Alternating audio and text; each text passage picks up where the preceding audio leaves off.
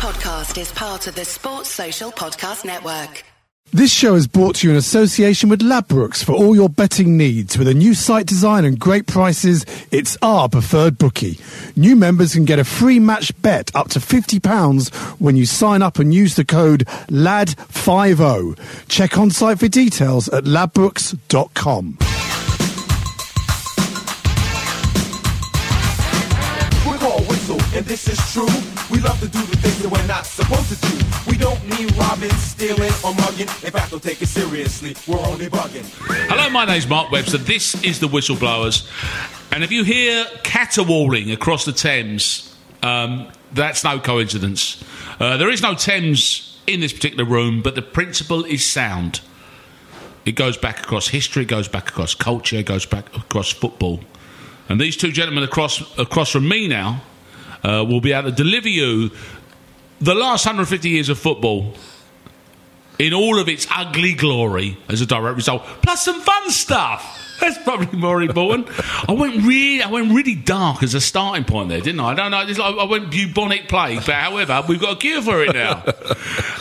The reason I mention this is because I'll start with one of our hardy annuals, which is Mr. Mark Baxter. Good evening, sir. Welcome back. Of course, he's of the south of the River Persuasion. Indeed. Which would be, of course, Millwall FC. Mm-hmm. And among many other things, of course, you know, broadcaster, author, very many other things. Filmmaker. Filmmaker. But also someone who's perfectly aware of the fact that Millwall's actually on the north side of the river. Really? Millwall, you know it is. No, not so. You know there's that pub. No, never. Don't. Never accept that, sir. Never accept that. But the emphasis before you very up. I won't have this now. Denialist. No. No, okay. Well, okay. Well, we'll pick up this conversation. No. Because we've got... not having it. Don't you keep knowing me not having it. No. Christ, no. He knows it is. It's on the Isle of Dogs. You don't do it. It's the whole story. Anyway, that's neither here nor there because Matt Lorenzo has joined us. For the first time, Matt, hello, welcome along. How are you? Thank you very much. I'm good. Lovely. Great to have you here. I mean, and it's good to have you because it's pertinent because it's an opportunity for somebody to shout from the rooftops just how good West Ham are at the moment, because obviously I can't as the independent, arbiter. Don't look over here. Hell no. And there we go. The caterwauling begins.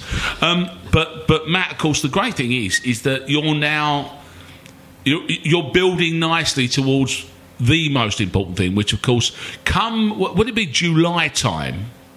We're going to be arriving at the great anniversary, and you're going to be marking that moment with something really special. Yeah, well, I'm bringing out a documentary on Bobby Moore. Been working on it for about over 2 years. Working for me over 2 years. I like to do 2 hours, read the auto cue, sit next to somebody with massive bazoomas, smile gently as she reads the cricket news, not knowing what she's talking about. Then I go to the pub and then go home. It's all changed. So I've had to work for I hate your new life. I do. It's great. When you broadcast, isn't it? The beauty of live broadcasting is that you walk in and the thing happens and you walk out, doesn't it? It's done and off you go. Oh, God bless those glory days. But here we are now, having to sort of fuss and nonsense ourselves around with things.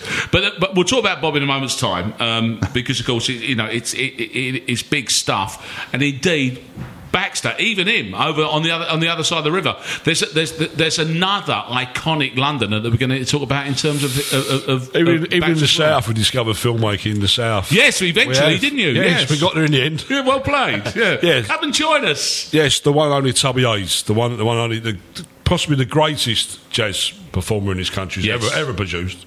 I'll stand by that, and I'll fight anyone. So that's the truth. And he stands up as a great sax player. Yeah. He's up there with the Coltrane, in my humble. Up there with the Coltrane, tough talking. It's a big shout, but I'm having it. And, we've made a little documentary, which is out on October the 26th, a DVD, because the BBC and Sky, for some reason, can't understand. They kept saying that that film you make about Toby Hayes. Toby. So, yeah. Actually, if he was called Toby, you might have got it made. That's where he went wrong. Yeah, exactly. You can imagine how far I had to travel after that conversation. Played with the Tarquin Hayes quintet. Exactly. So I sort of bowed out then. I thought, no, I'll make it myself. And Toby from Hayes. Yeah, we made it, and it's out on October. Proud of it. I could not be more. There may be a situation where at some point in glorious 60s Soho, Bobby Moore, probably more by accident than design, may have been sat somewhere where Toby Hayes was playing. Probably the same tailors. There's going to be something. There's going to be some crossover. There'll be a crossover. Yeah. Lads, before we get stuck into that, let's sort football out. You know, we got half hour. Why not? Go on. It's like some Scottish bloke has got a time machine. Man United, the top of the table. I never saw that coming. Even if you looked at the table before the games, I still had a mid-table. It's a weird old world we're in at the moment, Matt. It's a slightly no one's quite good enough yes. table. I mean, I say that against myself. West Ham winning against Arsenal, Liverpool and Manchester City away is the stuff of dreams. In fact, if you were dreaming and you put a tenner on and doubled it up, you'd be £1,000 richer off the back of that, which is fantastic, absolutely fantastic. And I did tweet, I don't understand the medium, social media. I'm nearly 37 now, so it's all younger than me. From what direction? Can you imagine? Centimetres. So I tweeted that we have become the only side since Chelsea in 2006 to win those three away, and Chelsea won the league. And some idiot with 103 followers said, but we never lost to Bournemouth and Leicester at home, which sort of much sums it up. Yeah, well, there's somewhat of a pin in the balloon, but we'll take our glory moments where we can. Obviously, is the answer to that one there, but. There's something about United. There's nothing about United that has suggested thus far, not least of which is their blustering manager, that they're anywhere near. Yeah, I must be honest. I've lost interest completely in the Premiership because it's all over the place. Can't work out who's beating who and how they're beating who. I don't have no idea. But I did see the game on. Well, I see the table on Saturday, and I was a bit like, hang on, how they at the top? Yeah. What's that about? So, it was a bit of a surprise. Going back to West Ham, if I may. All things lead back to West Ham, yeah. We've been there before. Last year, I'm sure we had this before, Sam Allardyce, we're... The first I don't think so. No, I don't think so. Well, no, first 10-15 games of the season, it's looking really good. But as all us Millwall know, at Christmas, come down with the decorations. We all know this is going to happen. British is going to have a meltdown. We know this is going to happen, and I think I'm confident to predict. Content yourself. I have to get it early. I know you're trying to broaden this conversation, but all the roads lead back to West Ham, north of it. I just want to tell you one story. We're not bothered about wearing United, to be honest with you. So all the cones are out and we've gone down to a single lane, have we, Matt? Okay, fine, press on. We've been funneled into it, and what was funny about last year is because we did have a good first half of the season, and towards Christmas we were nudging Europe, as you might have expected. And the funniest thing about it was that my mate Tony Gale and his little mate Tony Cossey run the boys of 86. Big Tony, little Tony, yeah. Only West Ham can celebrate finishing third in the league, not even second, definitely not winning it. So they have dinners and raffles and goodness knows functions off the back of that. They were bricking it last Christmas. There's every chance we may longer be finishing third, so it could have ruined it for them. This year, however, I think their little party may be over. I think we're going all the way. Okay, all the way. The thing about United, and I will go back to persevere. Only because, of course, Van Gaal in his own way has kept them up there. But the Ferguson story is interesting. I mean, what do you reckon about Scholes, Giggs, Ronaldo, and Cantona being the only four world-class players, as the bitter old Scotsman has apparently said in his book? I mean, is he evening up? Is he getting even with people for that one there? Because that's just fundamentally wrong, isn't it? Well, he loves the mind games. He's better than Mourinho ever was at the mind games. But he's only mind games now. Has he had Marmite on his toast for breakfast or not? I mean, he's got nothing left. He can't pack up though, can he? No, he hasn't really retired, has he? He's retired, but he hasn't really retired. No, he's a spectre over the stadium. Every he pops up with that sort of statement and then throws it like an hand grenade in a room and says, "Get on with that." It's true. That's basically what he's done there. Isn't it? I mean, there is an argument. Sorry, but there's an argument that Scholes and Ronaldo were the two, and that Cantona never really did it for France. Not because he was a as an exile, wasn't he, by his own choice to a certain extent. And Giggs never did it because he played, but what? He did it through. Yeah. Well, actually, you can skip that. But longevity is what may have persuaded him about Giggs. Anyway, why even come out with it? It just seems so, because what it looked like a list. It's not so much the 4 that he mentioned; it's the ones that he didn't. Well, felt a bit churlish. I heard Beckham on Radio 4 or where it was just defending himself and saying he's probably right. For Alex, he's probably right. He wasn't bothered. He didn't sound that bothered about it. I thought he handled it quite well, Beckham. I always think he knows he wasn't that great, really. He was, he wasn't that. I didn't think it was sort of something that he really worried about too much. And look where he is. Was he going to worry about it? Probably because it doesn't hurt. Okay, so he's based on the fact that he's got other things on his mind that he's happy with. Rio was slightly different, of course, like that, wasn't he? Rio there was a "what about me" moment. Really? Yeah. Well, he's got 430 million Twitter followers, and he tweeted to them quite angrily. He probably had a case. I think Roy Keane's got more of a case. That's a very but of course, but that's where the bitterness is obvious, though, isn't it? Because he's dismissed Brian Robson for that reason, no doubt as well. Even Paul McGrath, I don't know. The list is long. But how about what has now sort of come out of and this is Van Gaal's statement. He started with this idea of pointing out that he's nearly halfway through his legacy delivery to Manchester United, and has basically nominated Ryan Giggs, which Ferguson's also done as well. So now suddenly the track-suited one of 4 world-class players is the nominated Manchester United incumbent. Does that make sense? Well, it's been said for a long while, hasn't it, that Ryan Giggs will take over. Yeah. I don't really understand it because Louis van Gaal, whatever you want to call him, is being paid zillions, and to my mind, he hasn't really produced. He's great with the stern look and the press conference stomping around, but even though they're top of the league now, I'm not fully convinced by him. And I actually have some sympathy for David Moyes, because that was the virtual, you got no chance, mate. Yes. It was Franco Farrell, Wilf McGee, all that stuff repeating Hospital itself. pass, wasn't it? Yeah. It was exactly what... And because this is what surprised me about it, Bax, as well, is the fact that it's 3 years is a long time, certainly when you're knocking on a bit, you're counting the days.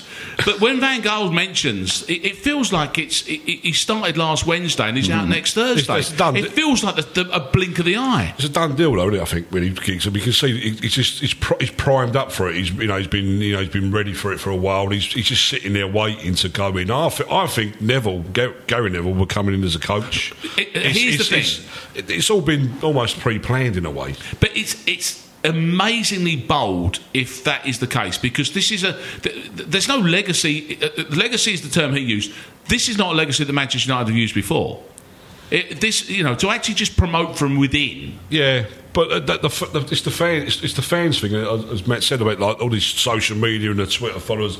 They love all that. Like, the one of our own is going to take over, and with another one of our own.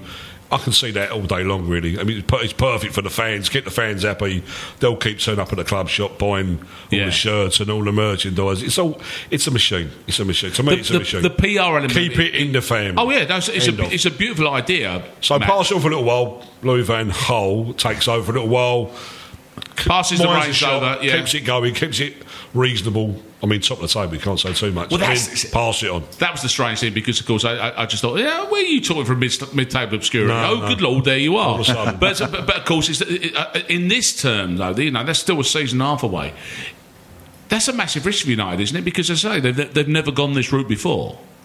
If you hear what Van Gaal is saying, and he says quite a lot, I don't think he's said it outright, but it's almost as though he knows. It's almost as though it's been agreed that he is an interim measure. He was the big name that Moyes couldn't have been. Anyway, the second one in would have been better. And I actually think the third one, there's an analogy here which you might not understand, but I believe it to be true. If you build a golf club somewhere... This is good. I like this already. Press on, man. You build a golf club, you pay zillions for it, you set it all up, it will fail. This is what generally happens. The second person buys it, it continues to fail. It's a bit better, but it's still not a going, because the third one in, is what I'm saying, wins. And I think the same may apply here. It's all being set up for Ryan, who, as we know, is a master of the art of loyalty. Do you like a bit of golf, by the way, Matt? I like it. He doesn't like me. No, just dispel obviously the tragic right clicks that he did there. Okay, so let's assume that's going to happen. We can deal with that one later on there. What we should probably deal with now, and a little bit more, is because obviously this is terrible, because of course he's called the Antichrist is in play, is that the dark forces that are out to get Brendan Rodgers, which is a terrible situation for him to be in, isn't it? Because he wouldn't expect any chicken to die at the expense of his job, surely, would he? He's an interesting cove, isn't he? I don't know. Look, I am coloured by knowing some of these people. If you know someone, it's very difficult to be objective. I knew Sam Allardyce, much hated by West Ham fans, but I like Sam. He's a good bloke, and anybody meeting him in a pub would think the same. And the same applies even to Fergie. I mean, I go wander off piste here, but I was sitting in a casino with Tony Gale. Fatso, and we were in there. Tony Gale, you see Tony Gale crops up a lot, didn't he? I bet he was on that bloody golf course all three times. Almost certainly, but he was in with a third time. Anyway, so we went to this thing, and somebody was gambling. We were with them, and the lounge was set up for racing. They were all watching the racing. We couldn't get a seat. We went right to the back. Anyway, Fergie comes in, and he spots Gailey and I, and goes, "All right, Tony, all right, Matt," across this whole posh crowd. And that, I like Fergie for that, because he doesn't give a what's it about who's in there, and he was. But anyway, I've lost my point here. Brendan Rodgers. I don't know. Brendan Rodgers hasn't shouted across a casino at you, Matt. I don't know him from a hole in the ground, so I just have to observe. And I think television, you can't cheat too readily on television. No. It sort of finds you out. I'm not convinced, is the point I'm saying. I don't think when he comes about character and we did this and we did that, I'm going to get done for libel or slander here, but I don't rate him, basically. No. A great season, that's obviously the same, but it was Suarez. Was he Suarez? It was Suarez. Without Suarez, it isn't the same season. So the minute he takes him out of the equation, Sturridge gets injured, Gerrard obviously turns it in. He's bought some bad players. There's no two ways about it. But this is what he does share. He loves to share. Yeah. And he's also implied, and to paraphrase, is that if I was given the players to work with, I too would be a great manager. Give me the tools. Yeah. Well, at what point has he not been? Yeah, exactly. One would have to argue, wouldn't one? I think he's picked some bad tools. I've got to be honest. Some of the players that just haven't obviously turned up. They haven't really arrived and done anything for him. But I do think, he had that one great season. But when you look back at it with hindsight, the wonderful thing that it is, it was Suarez. Suarez had a fantastic season. He could not miss a goal. He was hitting hat-tricks every other week. Take him out of it, and it's not the same team, and it's creaking big time. Isn't it? At the back, it's terrible at the back, and there's no two ways about it. No, they are, and for a while. But are the noises he's making now sort of death knell mixed with death? I think he knows. Here's the great inside then, because I went to Spurs against my will, actually optimistic that they get stuffed by City on Saturday. Yes, I went with a mate of mine who happens to be a Spurs director. Anyway, I heard there from a source, obviously it's a serious-minded journalist, I can't reveal my source, this is how it goes. There's a little merry-go-round going off. Klopp is going to Bayern Munich. Oh, is he? This is next season, by the way. Oh, okay. And Guardiola is going to City, and Brendan Rodgers is out next week. That's what I heard from a very good source. Do you know what's somewhat unfortunate about that merry-go-round of yours, in which there's a couple of people that are getting a really good long ride, and one of them's actually just basically getting thrown under the horse. So because there's a point there in which I thought that you were going to fit Brendan Rodgers seamlessly into that story. That goes to City. Oh, actually, no. He takes over from Jurgen Klopp as an unemployed manager. Okay. Oh no, it does make sense. That's the other thing, which is based more on fact than the last one, is that they won't get rid of him. Someone said, a Liverpool fanatic that I know, they won't get rid of him. They can't get rid of him because it will cost them $4 million to do it. Now, you put $4 million against Champions League qualification. Do me a favour. It doesn't matter. Doesn't matter, no. Which, of course, is obviously the strength of most managers anyway, because, of course, going away with your tail between your legs, mainly because you're dragging £4 million behind with you. That's why your tail's dragging. Yeah. That's it's not a big issue in that case. Next logical move then, Millwall. Very similar case. Little mid-table, little 3-1 last time you was out. Yeah, I mean, it's how is it under Mr. Harris? It's interesting. It's the youth team, basically. Is it kids? Kids are 18, 19. All come through the youth ranks. Very shaky start, extremely shaky start. But there's signs of something going on. But, it's a long-term project. It's going to be another season at least down there, surviving, learning the trade, I think. I mean, but there's good young players, but it's Millwall. It's like a roller coaster. 7 years feast and famine. You end up with players. So not a merry-go-round, a roller coaster. I've got to get my fairground metaphors over there. Brendan Rodgers, he's not at your merry-go-round. We end up with players like Kay or etc. who get sold on, and then we end up going back down again. And it's been the same thing. There's a couple of decent young kids down there. Neil's is loved. Harris is loved. I love him to death. And even though I did hear a couple of home games ago, Harris out very quick, very early on. Really? But I was, there's one or two saying, look, give him a chance. Come on, it's only been a couple of games, but obviously getting a 3-1 at home. Signs of something going on, yeah. But it's halfway at the table, even at this stage of the season, is nothing to be sniffed at, is it? Yeah. Well, I'm happy with that. I mean, I'll be honest with you. I'm nearly bailed out. I mean, I'm a season ticket. I nearly bailed because it is absolutely terrible down at the moment. But you when they started saying bring the kids through, that's what Millwall love. They love people who have got Millwall at their heart. If his 19-year-old kid having a go and he makes a few mistakes, yeah, so be it. But it's a long, long way back to anywhere near anything worthwhile, really, to be honest. But we had a good time on Saturday. I thought you were about to cite your glory years then. It's a long way back, though. Since... Yeah, 2004, wasn't it? Oh, okay. It's a long way. But, we always end up with a couple of decent kids coming through and they end up getting sold. It's the same old story. And it will always be the same old story. Are you okay with numbers over there? Are people still turning up? 8,000, 9,000. Is that okay? It's a struggle. But, yeah, it looks a bit sparse around the edges, but it is what it is. But, there is an hardcore there that will... They'll support the kids. I mean, they'll give them a go, and I think that's good. I mean, it's nice to see that. I mean, you look through the team sheet, it's a lot of English players. It's old school. It's really, compared with your mob. Well, I'm glad you mentioned that. Let's be honest. I'm glad you mentioned that. Let's be honest. Come on. I'm glad you mentioned that. But it's a mile away from the Premiership, yeah. It's a mile away. But a mile and a half away from West Ham. As a crow flies. And now, for the sake of parity, I'm now going to defer to Mr. Matt Lorenzo, who's going to talk about Slaven Bilic and his start of the season and what you feel that we've got.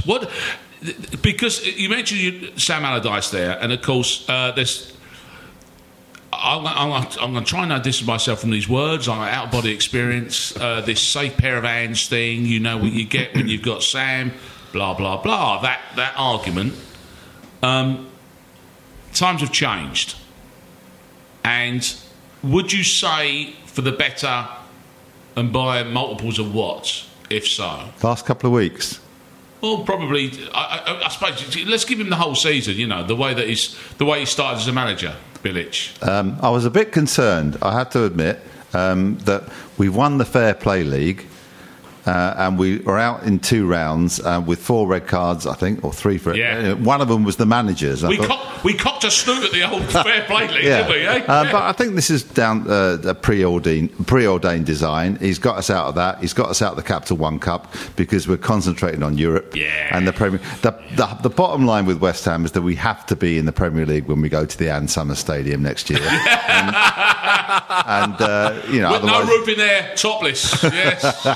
The club shop will be so in. Anyway, I was concerned at the start.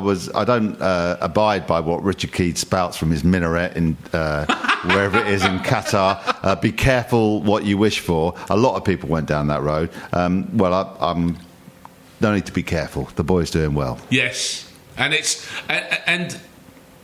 there an element of it which is the worrying thing or the annoying thing, maybe argue, is that it needed that personality to come and release that part of West Ham which had basically been curtailed? Well, yeah, exactly so. It has been unleashed. It's the West Ham way. No one but West Ham could beat Arsenal, Liverpool and City away, and then draw to Norwich and lose to Bournemouth, which is almost, we love the pain. It's fantastic. One last comment on that. I saw 2 lads, Payet and who else did we sign from Chelsea on loan?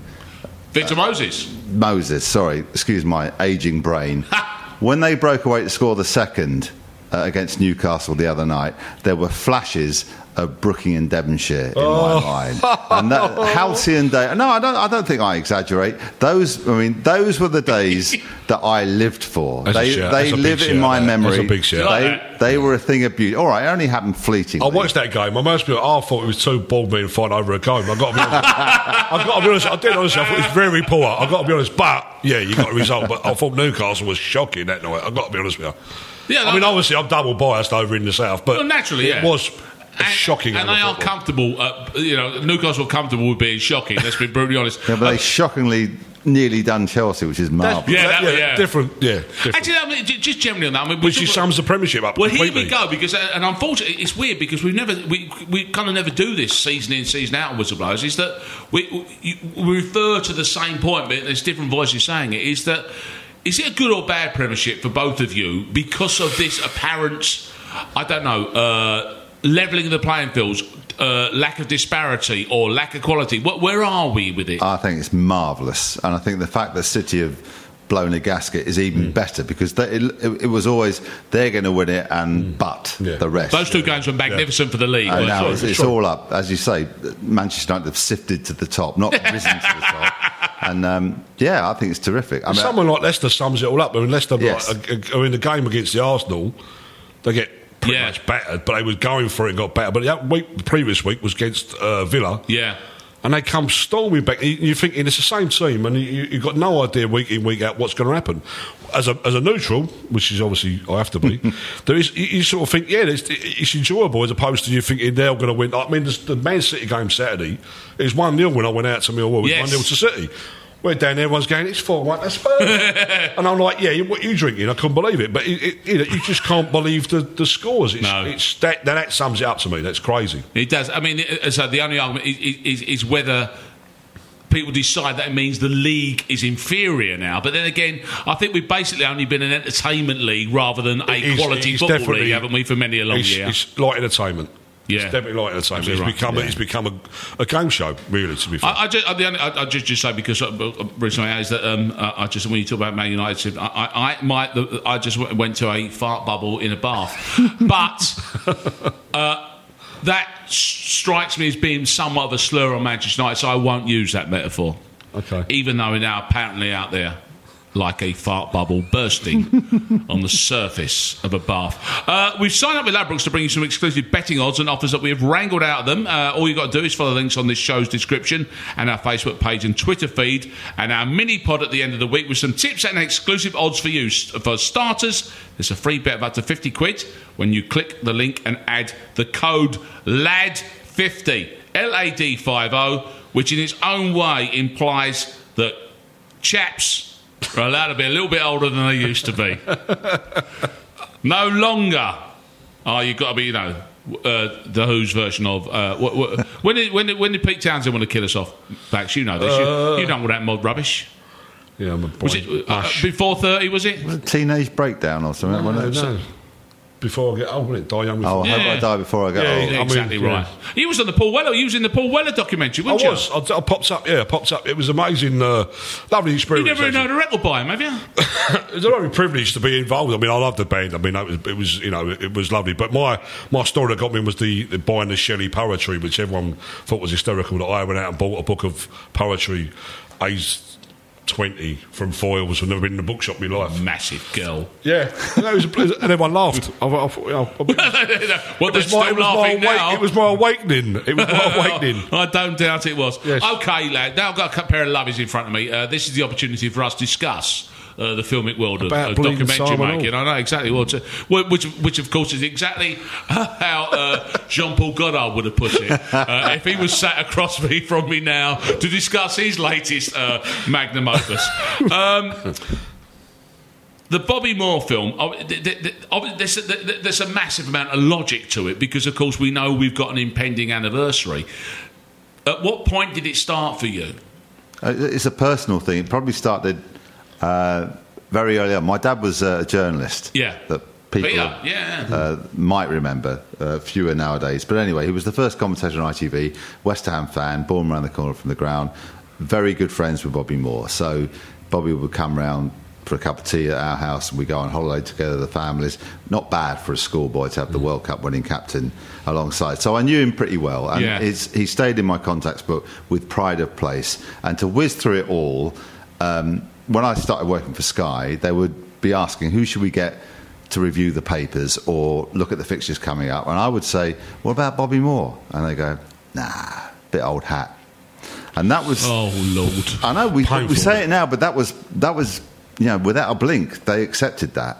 And Bobby Moore died reporting or co-commentating for Capital Radio and working for David Sullivan's Sunday Sport. Now, whatever you think about David Sullivan, he was giving him $50,000 a year when nobody else did. So he died neglected, with no respect whatsoever, and that has stuck with me ever since. So this whole film, it's a fascinating story. He's a hero, and there's bits I could tell you about that make him even more of a hero. They're dark days, but make him more of a hero.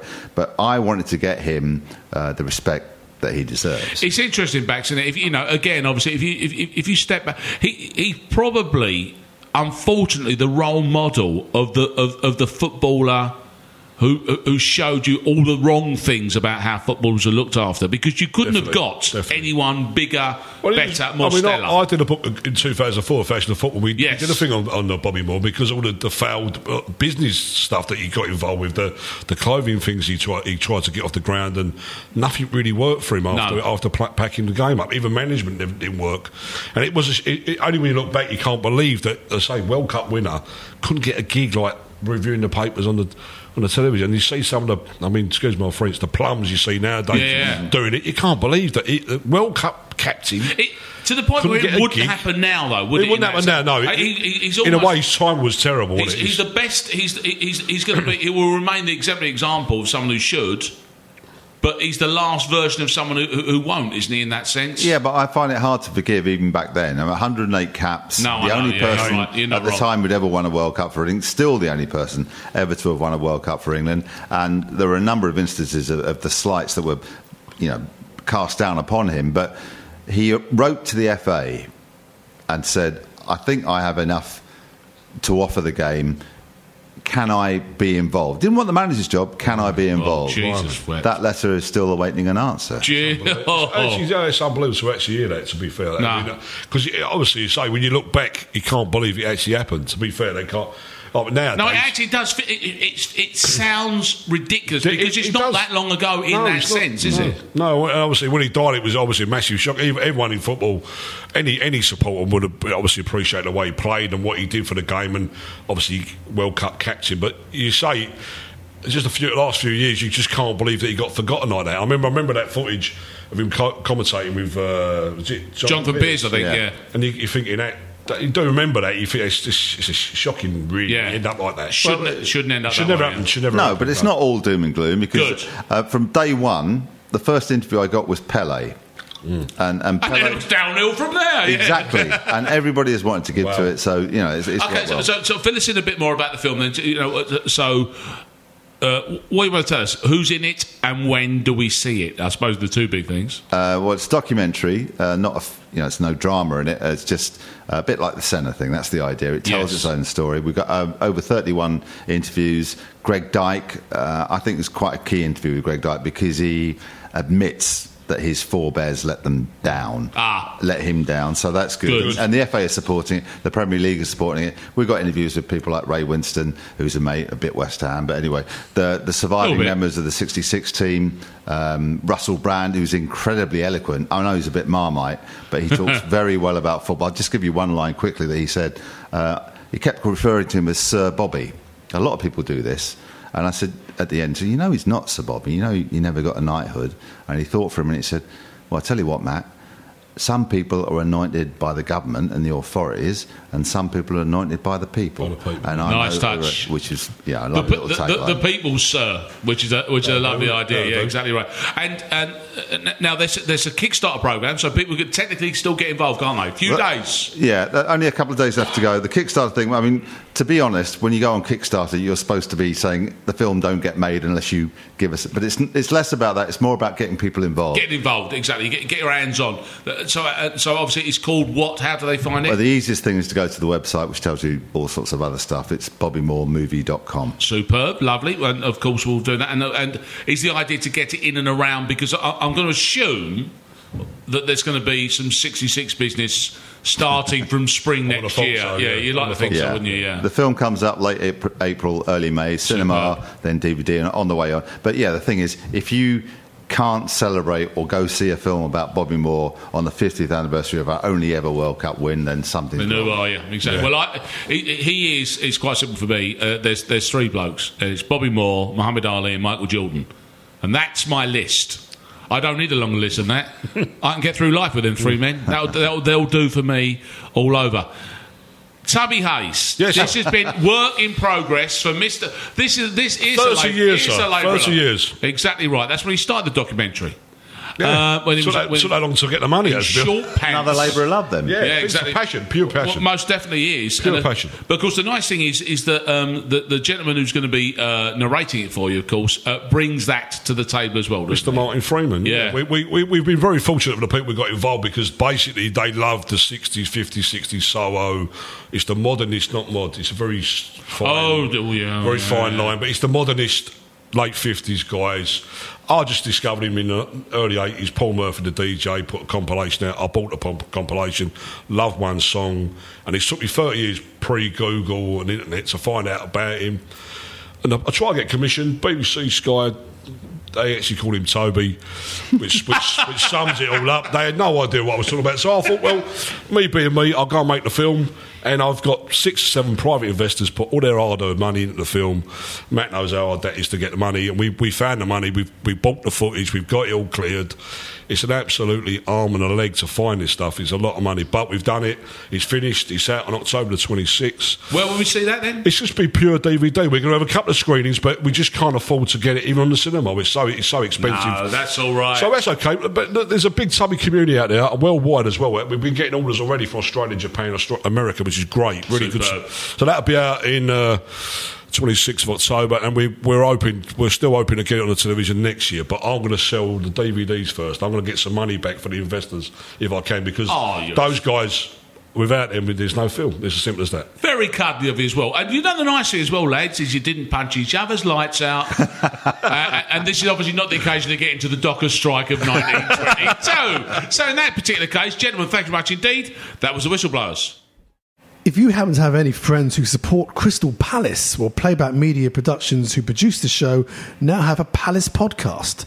Tell them to go to palacepodcast.com to get the new show. This is a Playback Media production served to you in association with Why Not Think People. Sports Social Podcast Network. Join us today during the Jeep Celebration event. Right now, get 20% below MSRP for an average of $15,178 under MSRP on the purchase of a 2023 Jeep Grand Cherokee Overland 4xE or Summit 4xE. Not compatible with lease offers or with any other consumer incentive offers. $15,178 average based on 20% below average MSRP from all 2023 Grand Cherokee Overland 4xE and Summit 4xE models in dealer stock. Residency restrictions apply. Take retail delivery from dealer stock by 4/1. Jeep is a registered trademark.